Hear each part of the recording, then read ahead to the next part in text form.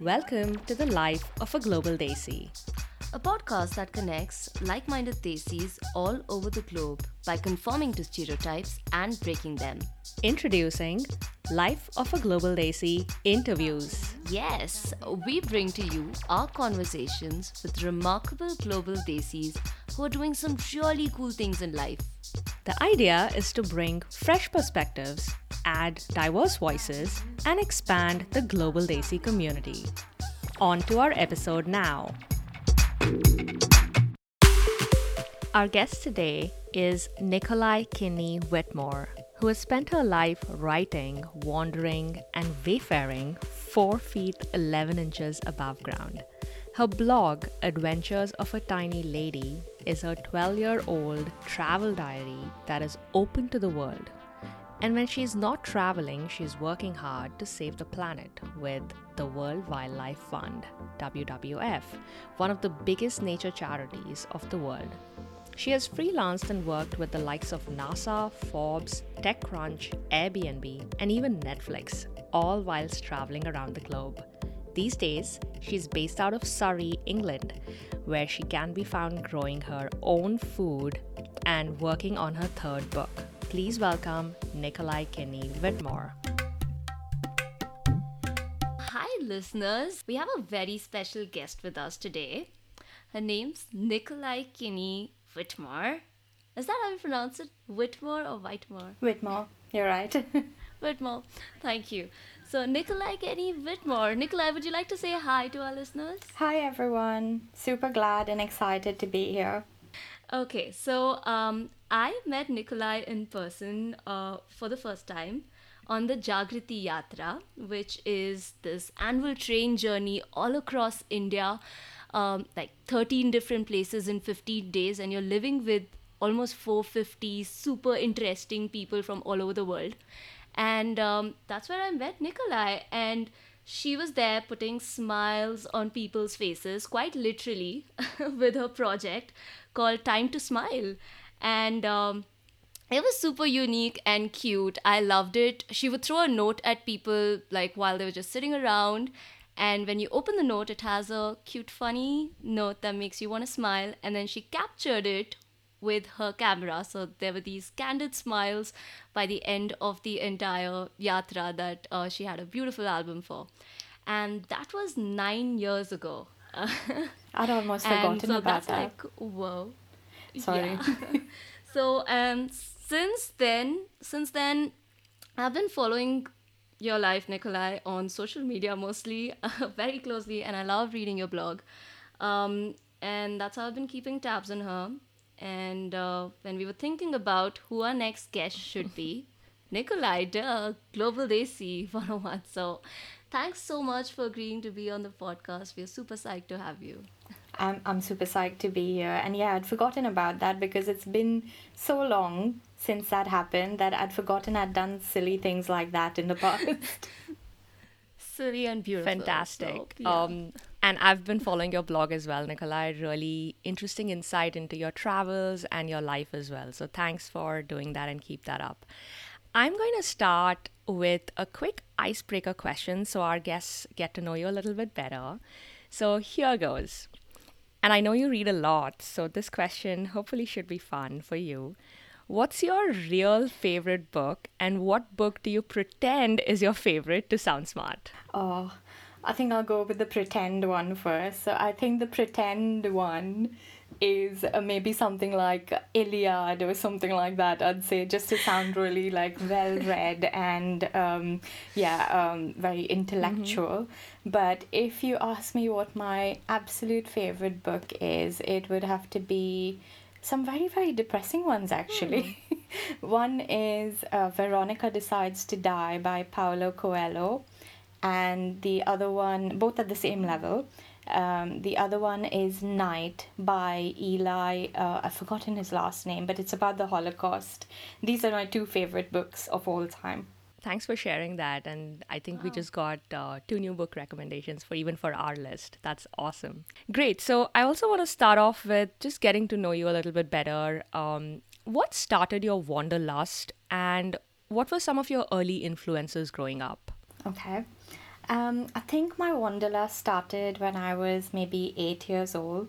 I've grown up in the hills in the boarding schools of Panchgani in Maharashtra, and my mum and dad were traveling parents who would often come and sneak me out of school and take me out on these weekend hikes and trails and all these exploratory other hills and see what's around you in the place that you're studying. So they'd often do this, but they'd tell the nuns or the sisters in the school that they were taking me out because there's some family emergency or something That's like so that. cool. But that sort of developed my need for exploration for the place that I'm living in, and help me like go further away from just studying to actually discovering what's around me. So I think that was my early influences of travel as it started. And during my summer holidays, when I wasn't in boarding school, I would come back to Bombay and stay at home most of the time because I didn't know anyone else. I wasn't in the same schools as everybody else. So I would spend my time like watching Nat Geo and all of these different travel shows on telly. And that would keep me occupied through the time that were my summer vacations, basically. So I used to wait to go back in the hills to explore rather than being on actual vacation like most kids would be. Well, that's so interesting. And, clearly sounds like your parents had a big influence in them being adventurous and how that, translated into your wanderlust as well. So thanks for sharing that. Yeah, and it's so relatable as army brats. I feel like even we kind of gotta travel, and it really stays like early influences really shape you so deeply, and that's beautiful. But what got you to England? Like, I have an inkling as to what the story might be, but I want to hear you share. Okay, So so what got me to England? Wow, and it must be a boy, definitely. How romantic. I love But no. that. Yeah, it is. yeah, we're suckers for romance here, so I can't wait to Yeah, hear the story. definitely. So yeah, just before I was about to go on one of my contracts in the Middle East, where I was supposed to work with like some global travel startups that were just emerging, I met somebody in Bombay through a common friend. So this common friend just told me that we were meeting for coffee and cake as we do usually, and didn't tell me that he was not going to turn up at all and send someone else instead. Set So he up. brought along another friend, and yeah, and then decided not to turn up. And then I met this fella a few times after we had coffee and cake, and I was showing him like Bombay as I know it, my cultures, the people, the food you must try, and showing him everything that I love about the city, basically. And he then went back to England after his holiday, and we stayed in touch. And over time, while we were writing to each other and keeping in touch, we realized, okay, this is much more than what we think it is. Like, there's definitely like a connection here. We're both making an effort to talk to each other that often, and we made a pact. The pact was, no matter where we are in the world, every 3 months we will meet in a new place, and we'll go explore those countries like we normally would do as we did Bombay. And we did that. So over 3 years, every 3 months, we met in a new place and we explored it together and discovered it together and felt everything about the place together. And over time, realized that this is what we want to do for the rest of our lives. Just discover and experience things together. So yeah, honestly, I think I moved to England because he lives here, and that's how it started. But that's what got me to England before I was jet setting across the globe. That You can hear sounds Aarti so gushing. lovely. Like I'm just I know. And I've seen your wedding pictures. They're just so cute, Nikolai. They looked like it was a lovely day. So, how amazing. Yeah. And I love that you chronicle your life so beautifully on your blog as well and give us an insight into your life. The I also like how you bring so much of India into your posts as well in some ways, even when you travel. I particularly remember your post about what you miss the most about India while you're living there in England. What are some things that you absolutely love about living in UK ever since you moved there, and what annoys you about it, if there Yeah, is anything. there are a few. But let's start with the things I like. So I really love where I live currently because it's very green. I live right by the canal, so there's always the sound of flowing water. There are beautiful cycle tracks that I can explore on. I still haven't finished all of them, 3 years living here. Yeah, I just love that I am so close to nature that I can open my front door and see a fox at times, and it's not alarming to people around me. In India, Wow. that would be like a freak scenario. People will just panic, but here it's just normalcy. So I do love being that close to nature, and I do like that England has a lot of natural places. The things that do annoy me about England is the rain. It just shows up with no announcement. It can be like bright sunny weather, and you can have your barbecue on and be just like hanging out in your garden, and then it'll absolutely piss it down, and you're like, ah, this is done. And then it'll be bright and sunny again. So yeah, the rain is very unpredictable. And anything that annoys me more than the rain would be um, how easygoing the people are with the rain situation. So they've just decided that this is part and parcel of life. So there's absolutely no drama or tantrums thrown when there's rain. They'll just like shrug it off, and that pisses me off even more. Like it should upset you. It's like ruined your day, but no. They've just learned to deal with it, and that annoys me even more. That's interesting. It sounds like you want to actually talk about how annoying the rain is, and everyone else is like, hey, chill out. This is part of life. And, always carrying a big black umbrella. So that's fantastic. They love Yeah. talking about the rain. They love talking about the weather, but Okay. just not in a way that you would think that they would. They don't complain about it. They just talk about it in normal tones. But if you're Indian and you're living here, you'll complain about it. That's the difference. That's fair. No, that sounds pretty familiar with, living in cold places anywhere, and definitely in the US as well, where it snows a lot up north. People do complain a Yeah, lot. But England and the rain, yeah, for we sure. need our Indians, we tropical need our sun. tropical sun. Absolutely. You shared a little bit about your growing up years and how travel was a big part of it. Obviously that happened because of your parents and how they love travel. How did you make it happen for yourself as an adult? So, why do you travel as an adult, and how did you stumble upon just this travel lifestyle? I think it happened very weirdly for me. So I thought that if I study tourism and I did everything to do with tourism, it would at some point, get me a lifestyle where I would be traveling. But that wasn't true because then I slowly dipped my feet into like sitting behind a desk and planning like flight routes and I don't know, flight prices for Emirates as an airlines. And 3 months into that job, one day it just snapped in my head, and I was like, I do not want to be sitting behind this desk doing this. I want to be out there doing this in the real world, like traveling. Yeah. Someone else should be like helping me book these tickets. I don't want to be booking them. So that happened, and the universe has weird ways of opening things up to you, I believe. So I think I was already in that frame of mind that I want to do more, like I want to be out there traveling. And I came across this then startup, which is quite a running company now. I don't think you can call them a startup if it's been over 10 years. So I think they're Yeah, doing that's very fair. well. Yeah. So I then came across this startup called Grassroots, and what they did was they gave people in Bombay the chance to experience or live their lives on the weekend as a farmer or a tribal person would, like indigenous people would.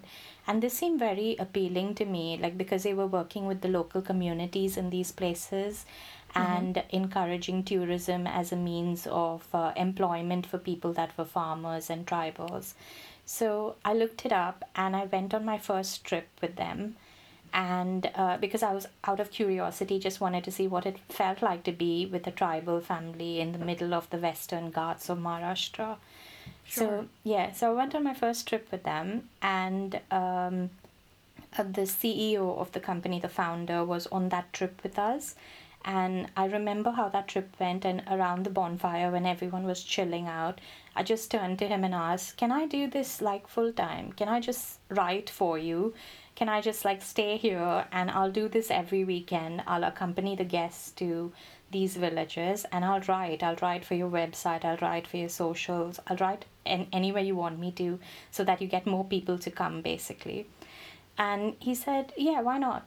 And I went from like earning like a massive amount of salary to maybe not even one fourth of that salary. But it was the best decision I had made for my life, because from there on, there was absolutely no stopping the way that I was writing and experiencing places, people, and telling other people about it. So that's how I stumbled upon it, and that's how it started for me. That's beautiful. And I see that it started off with, writing for Grassroots. And how did that transition into writing for yourself, or starting your blog, Adventures of a Tiny Lady? I think I'd started the blog much before that, but it was only around holidays that I was taking. It was not around travels that I was actively seeking out. So when I started with Grassroots, and I realized that apart from the weekends that I was working with them, I was also traveling rest of the week because I liked traveling. So then that blog became something where I would write more often. I started surrounding myself with people also that liked traveling. So I would just hitch a ride with somebody on their motorbike, go somewhere and experience camping on a beach, or start meeting new people that did these travels on a regular basis and make a calendar out of it, basically. I remember the newspaper once did an article on me, and they called it "The Girl Who Travels Every 7 Days." And I was like, I didn't expect that, but then I realized, okay, this writing must be doing something if it's getting this kind of coverage, and if young people are reading it, even better, I'll keep writing. So I think the travel blogs first started off as let me document my holidays, to then becoming, no, I do really want to just write about everything that I'm feeling in these places. That's lovely. And what converted that into becoming a travel writer? And I understand you also write like full time. Yes. Yeah, I think over time, the stories that got a little more refined when I felt like I was able to write very propelling stories that was sending people to these places. I started exploring, should I be sending these like as a pitch to newspapers or magazines? And I started exploring that. Sometimes my work, because I was freelancing and consulting after Grassroots, was already taking me to very remote places in India that many people wouldn't have heard of, or experiences that nobody else would have heard of. And yeah, I think some of the journalists or editors had already heard of it and would reach out and say, "Can you tell us the story, or can we book this story for our magazine?" So I found that it was sort of coming together in a way that I hadn't planned it, but very beautifully. And I think it was because I was consistent in writing my blog that it brought the right kind of attention over the years to me. But yeah, that would be basically how I got into like full-time travel writing, and then decided to quit Grassroots from my weekend escapades with them, and then do this on a more daily basis. So then I worked with Celebrate India, and that allowed me to travel like the length and breadth of India and so many remote places and just write for their website. In that time, websites were just being set up. People were just starting to use it as a means to read other than newspapers. So then slowly my writing became online only, and it stayed that way.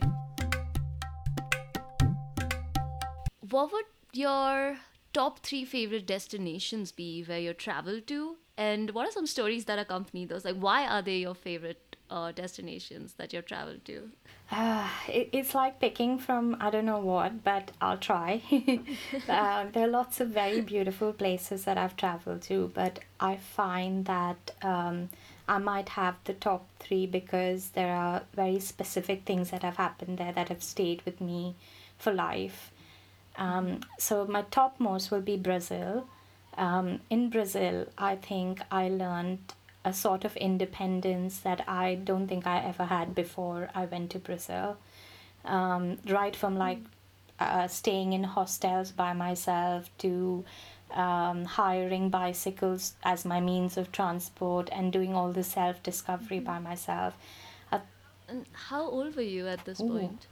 Sorry to I interrupt. think I may have been in my early 20s, so 21 or 22 when I did this. Yeah, it was beautiful for me. Yeah. And it was also my first solo trip outside of India. So just to be able to feel that level of independence in your 20s is beautiful. So Brazil is top there. Absolutely. I think the other two would be Bruges in Belgium. Bruges, honestly, I just wanted to go because my favorite Yeah, film is I've In heard so much Bruges. about that. In Bruges. Which one? In Bruges. Yeah. Oh, it's It's called called In In Bruges. Bruges. Oh, I thought Yeah. I saw Yeah. it. Favorite film is In Bruges. Yeah. Okay. It's I not the get it. best films. If you watch it, you'll understand. It's like a I murder need to mystery watch kind it. of thing. But Ah, okay. it's shot in Bruges, and I went to Bruges at a very weird time in my life when I just lost somebody, and I was dealing with a lot of depression and just anxiety from like losing somebody that I was really close to who had passed away. And my tickets were non cancelable or refundable, so I decided to stick to it and go on this holiday in Bruges. And the entire time I was in Bruges, I honestly only spent in the hotel room and walking out to get food and come back to the hotel room. And this was very weird for me, but in that time, just walking out of my hotel room and in the streets, eating food with people and coming back, I learned so much about Bruges. Just those walks were enough to like take away all my blues. And I think that's why I love Bruges. Like, there wasn't much I was asking from that city, but it was open to accommodate somebody that is in that stage of mind and still be very accepting of it. And that's why I love Bruges. And I think I'll go back when I'm in a much happier mood and when it's summer, maybe. But yeah, something to look forward to. And I think the last place would be Goa for me. So, Goa in India, because my grandmom is Portuguese, and that's where I feel my family traditions. I crave the food from there. I long the laziness, and they call it like the sossegado lifestyle, which means like doing nothing at all. And I absolutely love that. Yeah, love that about Goa.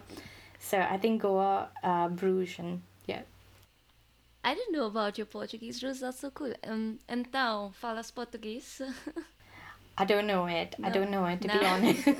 All right. Well, It's that fine. I'm trying backfired. to Yeah, learn as sorry. well. So. Yeah, that backfired. I thought we could like keep a conversation going here, but no. No. I should stop trying to show off. So, sis. Yeah, I love those. I mean, three destinations. Although, of course, I've only been to Goa out of all three, but I felt like I did a mini travel when you were describing all of this. So, thanks so Yeah. much for sharing that. So, tell us, Nikolai, about your current work with WWF and what led you to this juncture. It's so exciting when someone says, "I work for the for the World Wildlife Fund," and I'm like, "How do you do that?" Um, yeah, it is. I often get that when I say WWF, but at immigration, sometimes they'll ask WWF, "Are you a wrestler?" And I'm like, "No, no, not those people. The panda Yeah. people." That's lovely. Yeah, I think those people are WWE now, right? Yeah. Worldwide Yeah, Entertainment. but still. yeah, Old school. copyright But issues I for hear them. you for sure. Yeah, so definitely. I think with my history in travel and communications, at some point in my life when I moved to England, I found myself asking a question like, what next? What is it that you want to do beyond this? And for years, I've been like documenting how beautiful these places are and how gorgeous these natural places are. But over years, I'd also noticed that there was lots of degradation and pollution in these places because of too many people going there or whatever reason, tourism picking up. And then I decided that I wanted to change that. Like, I want to keep these places beautiful and I wanted to see nature thrive in these places. And I looked up and I seen that WWF actually, most people think it's just wildlife, but it's not. They actually do all kinds of nature conservation. So I looked up and I realized, okay, this is where I'd love to work. Also slightly because the commute was 5 minutes from where I live. But Big factor. yeah, not the biggest reason, but yeah, somewhere there. Doesn't hurt. Yeah. Yeah. Well, I'm saving carbon. That's my that's my way of looking at it. Love it. So yeah, I looked up WWF and I said, okay, their values are very much in sync with what I want for natural places in the world. And I waited 2 years for the right job to come up there to apply to it. And bottom line of my job is basically to get 1 billion people around the world to care about nature. That's it. That's just the bottom line of my job. And I have to create campaigns, social media campaigns, web campaigns, and even a communication regarding these things and work with the right people that might get these messaging out there. So I jumped on the opportunity, and I knew when they called me in for an interview and met with me, they gave me like they have like these trials, right? Like you have to do a presentation and we'll see what we think about you and stuff. So my first round was basically just about how would you communicate to people about the importance of nature and why places need to stay natural and beautiful. I knew after I had presented that I had it in the bag because it was something that I was pitching, that I was so confident about and so I don't know, I felt so inclined about. So it was very easy, it came naturally for me, and I was really glad that that opportunity came along when it did. So that's how WWF happened, basically. That's fantastic. And what a powerful mission, right? Get 1 billion people to understand the importance and care about nature. And from how you're describing it and how you're sharing it with us, it surely seems like you found that Japanese ikigai, which really is, that Venn diagram or culmination of what you love, what you get paid for, what value it adds to the world, right? So that's really fantastic, and thanks for sharing that. I'm curious, what parts of the job do you enjoy the most, and which parts are not so much fun, right? Because at the end of the day, this is still a job. So I'd be curious to hear that. All right. So, what parts I really like are I get to design some very fun campaigns that have important messaging. So, something like what we did recently was Earth Hour. It's a moment in time where the entire globe switches off their lights in solidarity for climate change and nature loss for 1 hour, just 1 hour in your entire life. Yep. And it's beautiful how that can come together on a global scale. So, designing fun campaigns like this, I'm all about it. I get to work with some youth communities that I absolutely love because I think the youth are the way of the nation for every nation, not just ours, but every nation really. And some people are doing such fascinating work right now with climate change, plastic pollution, nature loss, and it really moves me to see the amount of freedom they have now and opportunities that they have now. Like just thinking about like these Friday for Future strikes and Extinction Rebellion, we never had that in our time. I think now the lens is on the youth of the country, and I absolutely love working with these communities to get that messaging out there. So that I love that part of my job. I work with a set of influencers under WWF Voices, which gives me like a global understanding of different issues people are working towards and the small individual actions they're taking. And then it's my job to take that out to the world. So I absolutely love hearing about these different projects that they're doing as well.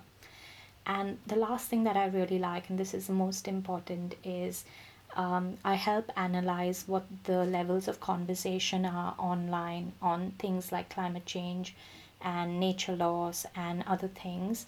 And then we take these numbers and present it to governments to change actual policies to show them that people in their country are interested in topics like that, or youth in your country want to do something about a specific issue. And this is something that I absolutely love about my job, that I'm able to take that data and present it to a level where decisions are made. So yeah, those are the things I love.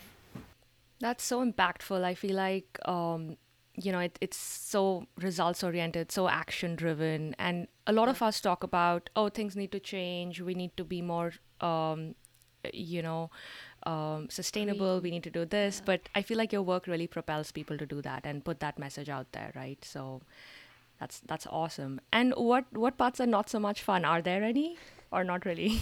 I think just one. I think when people don't understand the messaging or the complexity of these Hmm. issues, I think that frustrates me. Like something like the Amazon burning, it's just so like it has close to heart for me, like to understand what our teams are doing then, what's going on there. But somewhere along in the world, people are wondering, okay, why is the Amazon getting so much media coverage on a first world countries newspaper? Because they're not able to understand that actually the air and the carbon is neutralized around the world because Yeah. places like the Amazon exist. So I think when we get a little backlash on campaigns like these, and when people don't get the reasoning behind it, it sort of frustrates me, but it also encourages me to do my job better in order to make these things easy to understand. Yeah, that's beautiful. I actually had goosebumps like when you were sharing about your job and the incredible work that you do. That's so impactful and powerful, like Sis said. How has your traveling life influenced the work that you do at WWF? Like, does it come in the way? How do you find a balance between the two? So these days I travel when I have my holidays or over the weekends. And like I said, England is so green that I do not have to go very far to find some greenery. Like within an hour, I could be deep inside a forest somewhere. So I find that balance, and I find that that also resets my nerves and stress levels at work and brings me back more refreshed. So spending time in nature basically does it for me regardless of how far I've traveled. I've also learned to appreciate more local travel rather than just jet setting off internationally nowadays. So I think our holidays are more timed, or maybe once or twice a year, and I'll discover more around me and within the country most of the time by taking public transport. So I'm getting a little more conscious on how many carbon footprints I create as well. So I've found a balance that works. There's so much to discover in England yet, and there's still so much to write about India that has not been written yet. So I'm finding that balance. That's great. That's lovely. You talked a little bit about like not jet setting globally and traveling locally more. I was curious, since we have an expert on hand, what are some ways in which we all can travel more sustainably and be more responsible as travelers? Sure. I think you can make very small individual actions, and they all add up, because if everyone does a little bit, then in the long run, it does add up to be quite a big impact.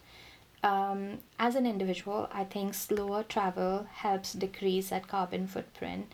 So if you're doing that Euro trip around Europe, instead of flying from place to place, try and move with other means of transport like a train or something else, or cycle even between cities. Some countries are so close by, it's almost ridiculous. So yeah, look for other opportunities to slower your travel and travel in a way that's mindful of the environment. When you're in the place, try and buy local, try and encourage the economies that are in that country. So if you were to eat at a restaurant that makes the local cuisine, uses local ingredients, and uses everything that's available within the country. So don't go to Alaska and ask for like avocados on toast, because avocados would have to come there. So it's just that sort of thinking basically. So sourcing more local produce and sourcing locally can help quite a bit with the economy. um, Learning traditions will help as well, not so much in a way where maybe economy helps, but you're helping keeping some very long lost cultures alive still. So learning other people's traditions also help you appreciate that country a little bit more when you're there. So these are swaps that you can make. So basically, instead of like heading out, say, for a pub crawl or a pub hopping experience, take an experience with, say, like a grandma in Sicily where she's teaching you to make sourdough bread from scratch or pasta from scratch. So things like that are very small, but they make a very big difference in terms of like responsible travel and sustainable travel. And I think lastly, without saying it goes, that you have to respect like the environment that you're in. Don't leave any kind of footprints behind in green places that you go to, and try and keep your footprints at a minimal. So if you're visiting, take your bottles with you, don't leave back plastic. Be appreciative of, like, if you're at the beach, be appreciative of it. Take whatever garbage you have back with you, dispose it off properly. Keep these places beautiful. Don't just trash it because it's not your country, but be respectful of where you are, basically. That is so helpful and so like timely, right? It's almost like we need this is the time to be, like act on it. We all know this, but I feel like some of the times it's not even the awareness isn't even there, right? People feel like they are entitled to go to a new country, feel like they've had the adventure and really enjoyed it, and not really be mindful of these things. So it's really important that you share that, and how each one of us can be more mindful about that. Thank you. And we're curious to hear about what is keeping you curious these days. What are you curious about right now, and what are your hopes for the future? So like I said, these small actions that you take on a day-to-day basis help make a bigger impact. And I think for me, curiosity right now is about different ways that I can make that impact. So right from changing small things in my life, like what dental floss I'm using. Is it coming out of a plastic dispenser, or is it something that I can buy on a refill? Something as small as that. So for me right now, I'm very curious about zero waste in my lifestyle and zero plastic. I would like to see how many products like I can get rid of off my shelves, only because it means that we're producing more plastic.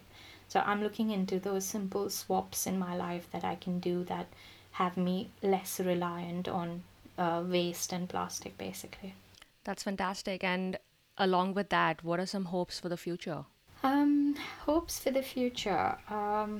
Right now, it's looking very bleak, isn't it? Because we have to get past this COVID-19. So I think future for us right now is just getting past this and back to normalcy as such. So yeah, I think the biggest hope for the future is that once the bans are lifted and once we're able to move more freely, we just need to be a little conscious about how we're doing it, and that we're not bumping up our carbon within months of it lifting. So right now it seems like we made a lot of headwind in actually having low carbon emissions, and I'm hoping that as soon as the ban lifts, that doesn't change. I hope people will slow down their lives and rethink about where they need to be and how they're moving about. Absolutely. I really hope everything that you hope for the future happens, because, there really isn't any other way out. And finally, what advice would you give to someone wanting to travel right and be a travel blogger? Go for it. There's no stopping you. There isn't a reason why anybody shouldn't do it. Most people will start off with looking at it as their means of earning money, and I would say that's wrong. First, find your passion for it, and do it because you love doing it rather than doing it because you want to make a living out of it. And then once you have that passion in check, it will show in your writing, and it will show within the way you express yourself. When you're expressing yourself, be very bold, be very human, and be very clear, because this is what's needed right now in this time. I think that's very well said. Thanks so much. And we also wanted to finally ask you, what does the term global desi mean to you? And how and why do you identify as a global desi, if at all? I'm actually struggling with this question because for all my life, I feel like most people have called me like the fake Indian because I don't fit the stereotypical Indian vibe or something like it. But yeah, if you had to ask me, I think it would be a global desi is somebody that's breaking free from just the geographical ties that is India, but deep within us, India lives in many ways.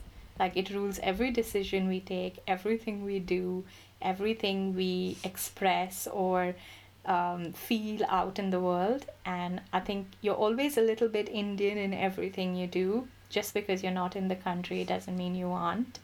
And yeah, that's basically it for me. I think it's it's people from India who have left India but have a global experience or perspective of how humans live everywhere, but are still appreciative of very traditional ways of living. I think be a global desi is also somebody that is able to understand how economies are better now. Coming from like a country that is considered at one point a third world country, I think we've come like way ahead from where we were, and I think we're more appreciative of cultures and how far India has come. Yeah, I'm struggling with this one. I don't know how to explain it, but yeah. No, I totally resonated with that. And I'd add a plus one to that. Yeah, totally.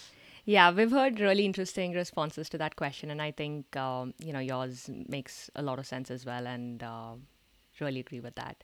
And Nikolai, before we let you go, can you tell us a little bit about the book that you're working on? From writing for blogs to now writing for books, what can you tell us about that, and where can people find you on social media? Sure. So I think my blog, when I had written it, was my way of writing so that my friends knew what I was up to and so that my mother knew what I was up to, basically. That was the target audience then. And then with WWF, I think I communicate to a youth audience or a millennial audience, as you say. And I've thought to myself, now what next? I always keep asking myself that after every 3 or 4 years. And I think that my new target audience is kids.